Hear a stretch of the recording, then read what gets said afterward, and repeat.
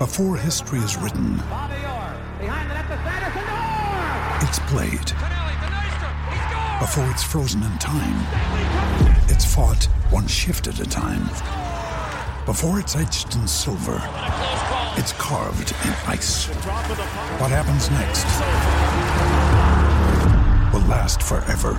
The Stanley Cup Final on ABC and ESPN Plus begins Saturday.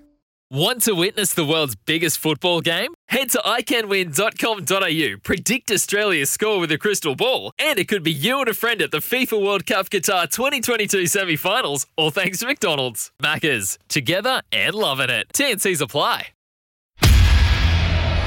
Continental Tires, AFL Trade Radio. Oh, it was awesome. Emotional. So, yeah, it was great. Obviously the vibe was sensational, coming off a flag last Saturday. It was a lot of Joel Selwood, which was perfect.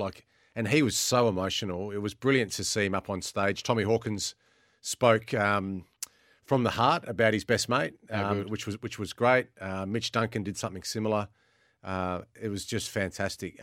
2,000 people at Crown. I thought I heard them say they had 2,000. 2,000 people. So the Palladium room at Crown fits 1,000. Then they had the River room, another 1,000. And it was sort of broadcast into overflow. Yeah.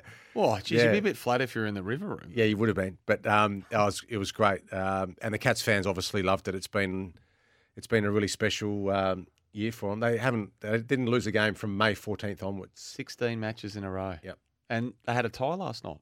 It was really exciting, actually. It was a bit confusing because at round 21, they sort of stopped the count and they showed the highlights. And then they didn't put up any votes. They just announced third, second, and then there was a pause. And everyone was sort of thinking, well, hang on a minute. Hawkins finished third. Yeah. Blitzav's finished second. But for the whole count, it was sort of a bit of a, jostling for positions between Guthrie and also Jeremy Cameron. So then when they announced third and second, we all sort of assumed that one of those boys, Guthrie or Cameron, must have had a poor finals campaign or something. But then, obviously, Chris Scott announced that it was a tie. So, yeah, quite fitting. And both those boys spoke really well.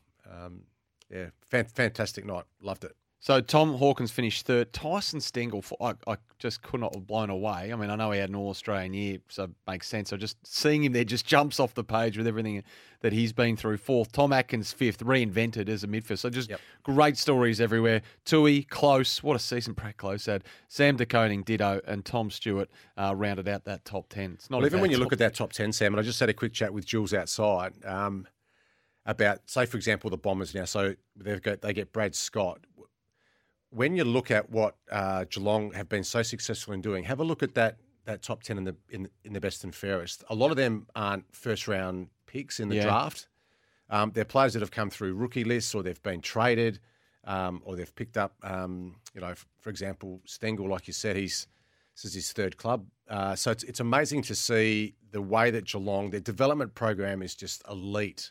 The way that they can obviously bring in their top-end talent, but also, too, the way that they can develop players. So it's a fantastic point when you look at other clubs is, yes, you get your top-end talent, which you don't really have to develop that fast or hard, but it's those later picks that you have to invest in to ensure that they become top 10 talent in your footy team. Their development team down there, I mean, I know it's always been the chicken or the egg. Is it the high draft pick? Is it the development? And often it's obviously both. But the way Geelong, they get them in there, they're a bit like Sydney. If they can make any player work, it's those two clubs. Their development...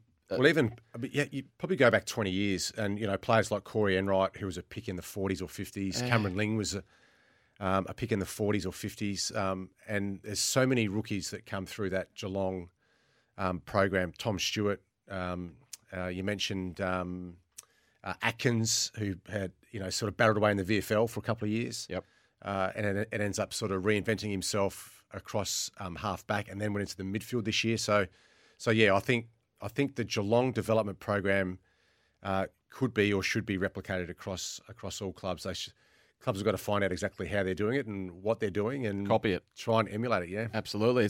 Want to witness the world's biggest football game? Head to iCanWin.com.au, predict Australia's score with a crystal ball, and it could be you and a friend at the FIFA World Cup Qatar 2022 semi-finals, all thanks to McDonald's. Maccas, together and loving it. TNCs apply.